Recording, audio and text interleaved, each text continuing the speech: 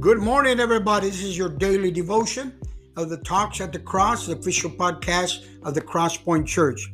Today's verse is found in Proverbs 3:13. Happy is the man who finds wisdom and the man who gains understanding. What a powerful verse. Happy is the man who finds wisdom. I ask myself, today's verse is for all of us that understand that true happiness is when we find God's wisdom. Let's thank God for His word reminding us that we need wisdom to be happy.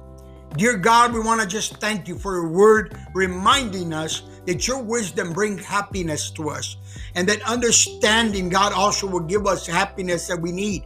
We ask God to bless my brothers and my sisters, that we may all understand the value, the treasure of your wisdom for our lives.